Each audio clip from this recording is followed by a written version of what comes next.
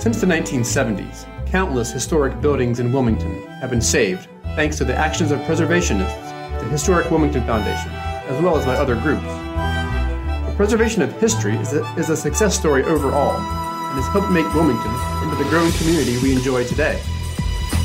Not every historic structure can be preserved, however, and that's where Legacy Architectural Salvage, an offshoot of the Historic Wilmington Foundation, comes in.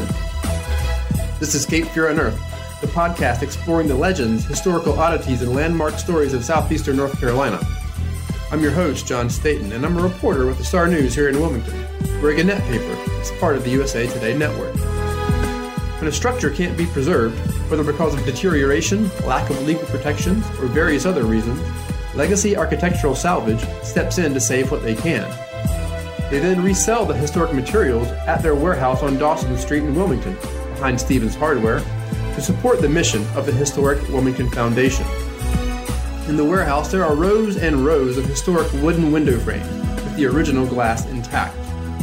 Row upon row of old doors. There's a towering mantelpiece and a big, beautiful old piano.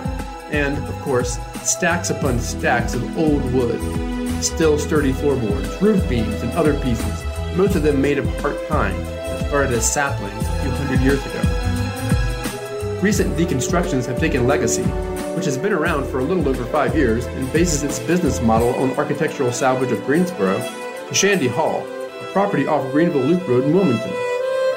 Despite the best efforts of the Historic Wilmington Foundation, the historic Shandy Hall property, parts of which are thought to date to the 1880s or even earlier, couldn't be preserved.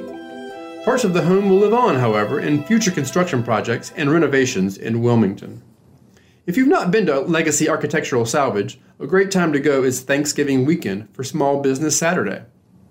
There's a holiday market at Legacy on December 4th, and you don't have to be in the renovation market to find something for your home. Several Wilmington artists have used the historic materials to make items such as mirrors and a whole host of decorative items, which are for sale. I recently sat down with 3 of the people who run Legacy Architectural Salvage to discuss their way of preserving history, one window and door at a time. Okay, I'm John Staton, and I'm here in the offices of Legacy Architectural Salvage in Wilmington with Deb Helms. She's the manager. Kelly Hurst is the assistant manager, and Deb's husband, Don Helms, is the resource acquisition manager, also known as a volunteer. He does stuff with wood and helps out around this big, beautiful warehouse. Thank you guys for sitting down with me, or for being on Cape Fear Unearthed. Absolutely. Thank you for having us. So let's talk a little bit about the origins. You said Debbie told me this place has been around for about 6 years, and what was the need that it filled? What was the idea behind starting this place? The idea behind starting this place is to save history one piece at a time. That's how we started out.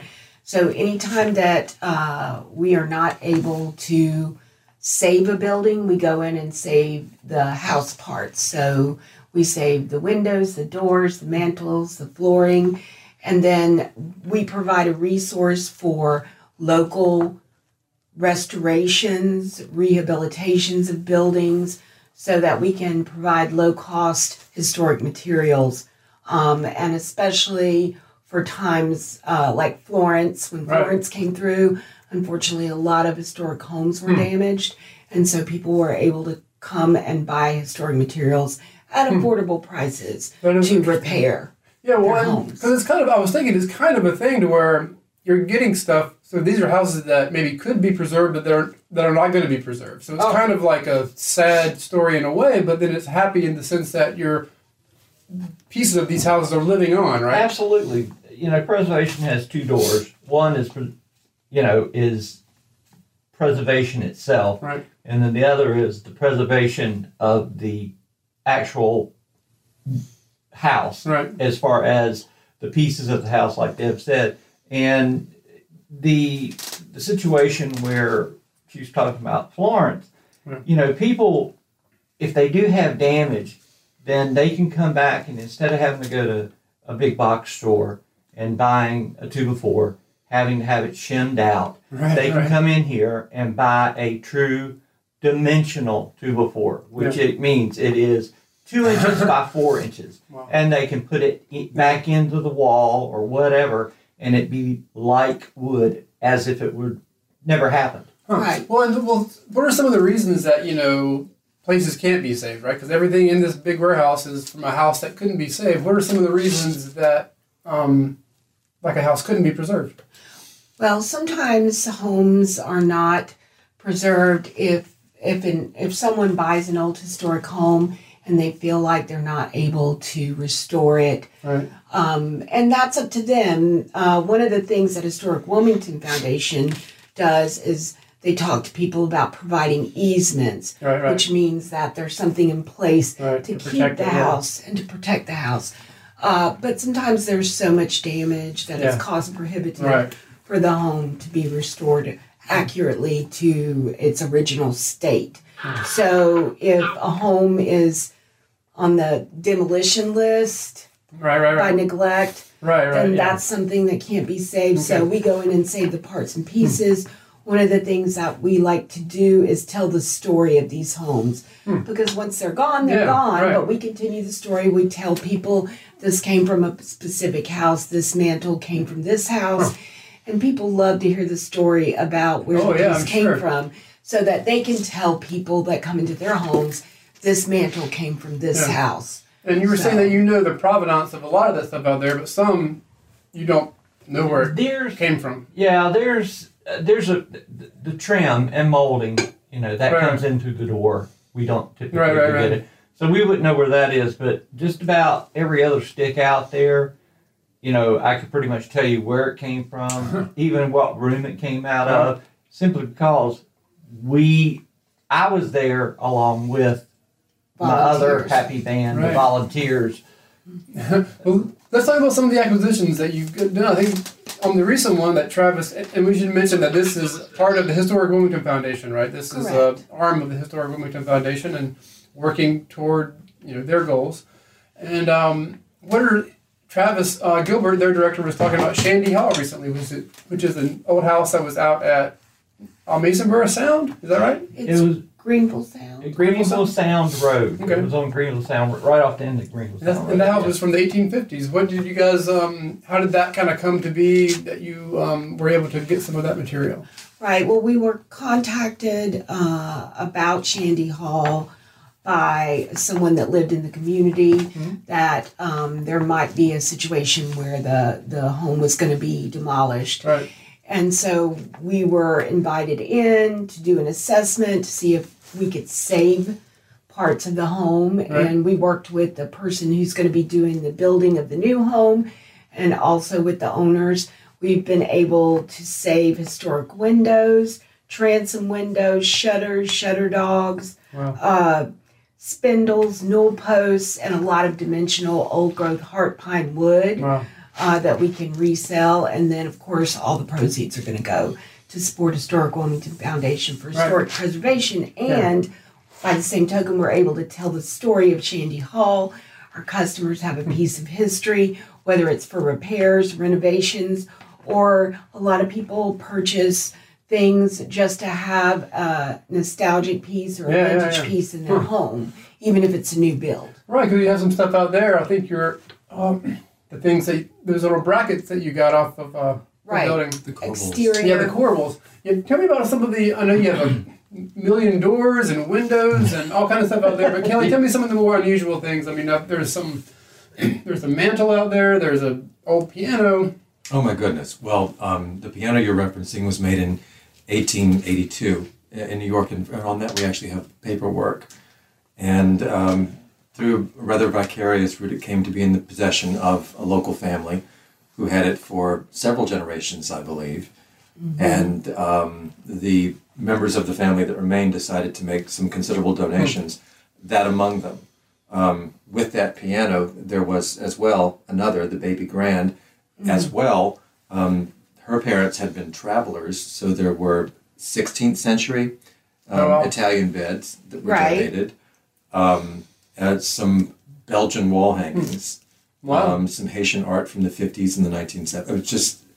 So a lot of the stuff, I guess most of the stuff comes from the Wilmington area, but you were saying that you might go to almost far out as like Raleigh to get stuff. But typically, anything we look at everything pre-1960. Okay. That's kind of a cutoff point, but actually, within the next couple of years, it's going to be pre-1970. Right. So, Right. but right now it's pre-1960, and we'll look at something, and if there is some type of monetary value that, again, we can sell to a customer, let them appreciate it and enjoy it for years to come, and then the proceeds of that going towards the mission of Historic Wilmington Foundation. Yeah. So who are the customers? I mean, I'm going to imagine there are people who restore historic homes, contractors. Who are the people that come in here and look around and get stuff? We've got it runs the gambit in my particular area. We have a lot of people coming in that are wanting to restore a home, wanting to come in and build a farm table, right? Wanting to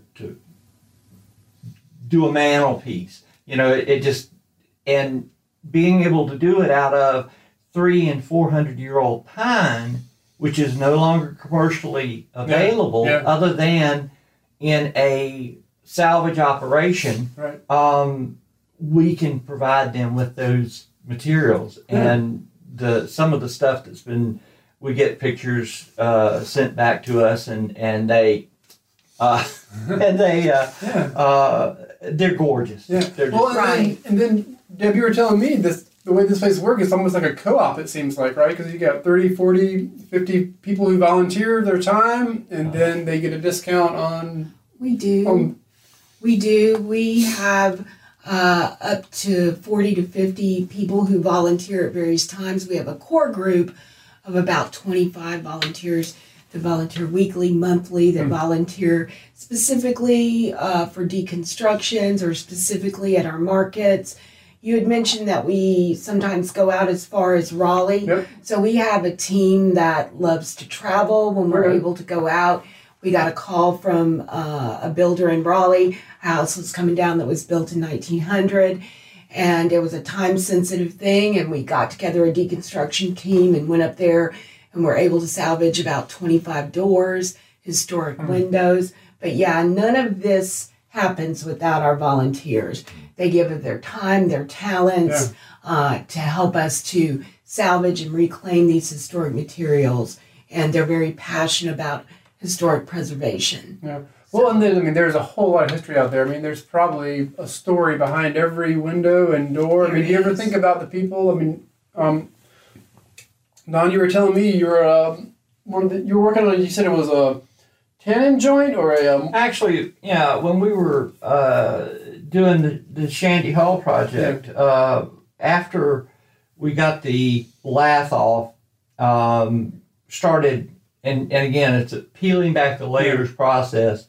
We discovered quite a few more what they call a mortise and tenon joint. Mortise and tenon joint. That's what I was trying to think of. Tenon joint. Yeah, and they're held in place by basically it's a tongue that goes into a slot in a particular piece of wood. Yeah. And they're all held in with wooden pegs. Yeah.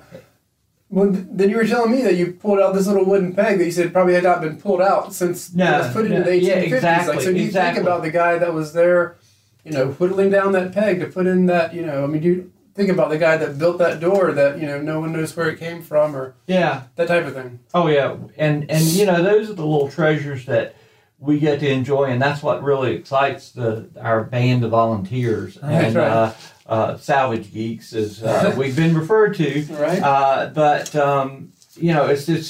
It's very rewarding. It really is. Right. And one thing about our volunteers is we have volunteers as young as their 20s, and then we also have volunteers in their 60s, 70s. Yeah. So that's the demographic that we have here for our customers as well.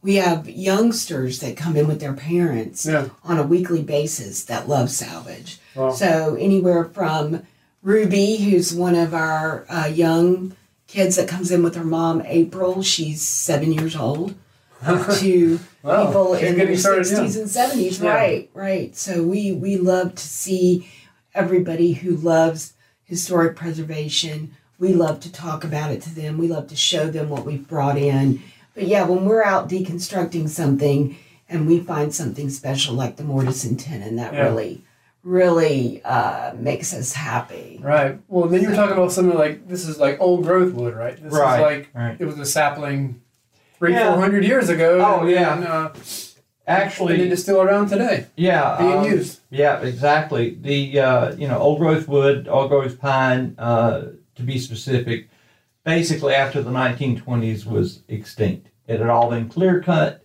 sent up to the north for the Industrial Revolution because of its strength, its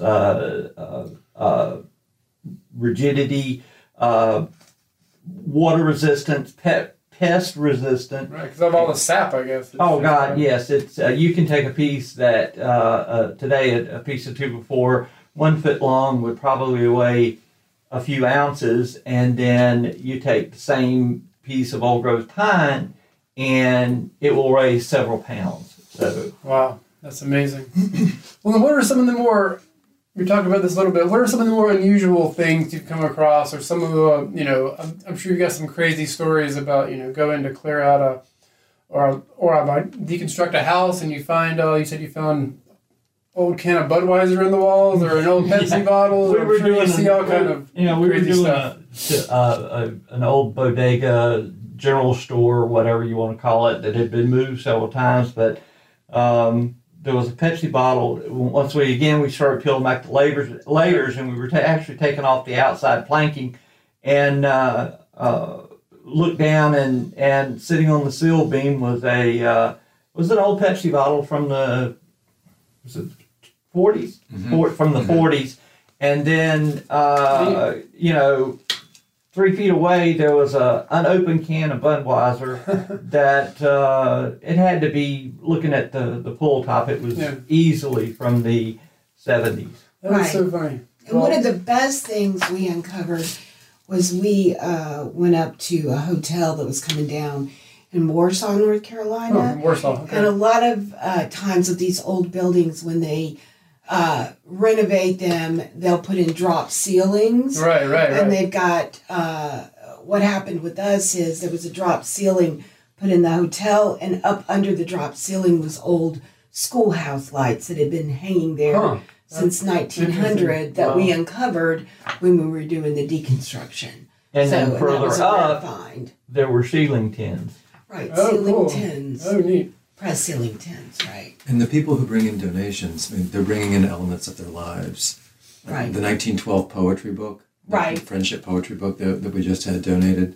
Mm-hmm. Yeah, so you had some stuff out there. You have some artists in residence, and they make stuff out of some of the things that you get.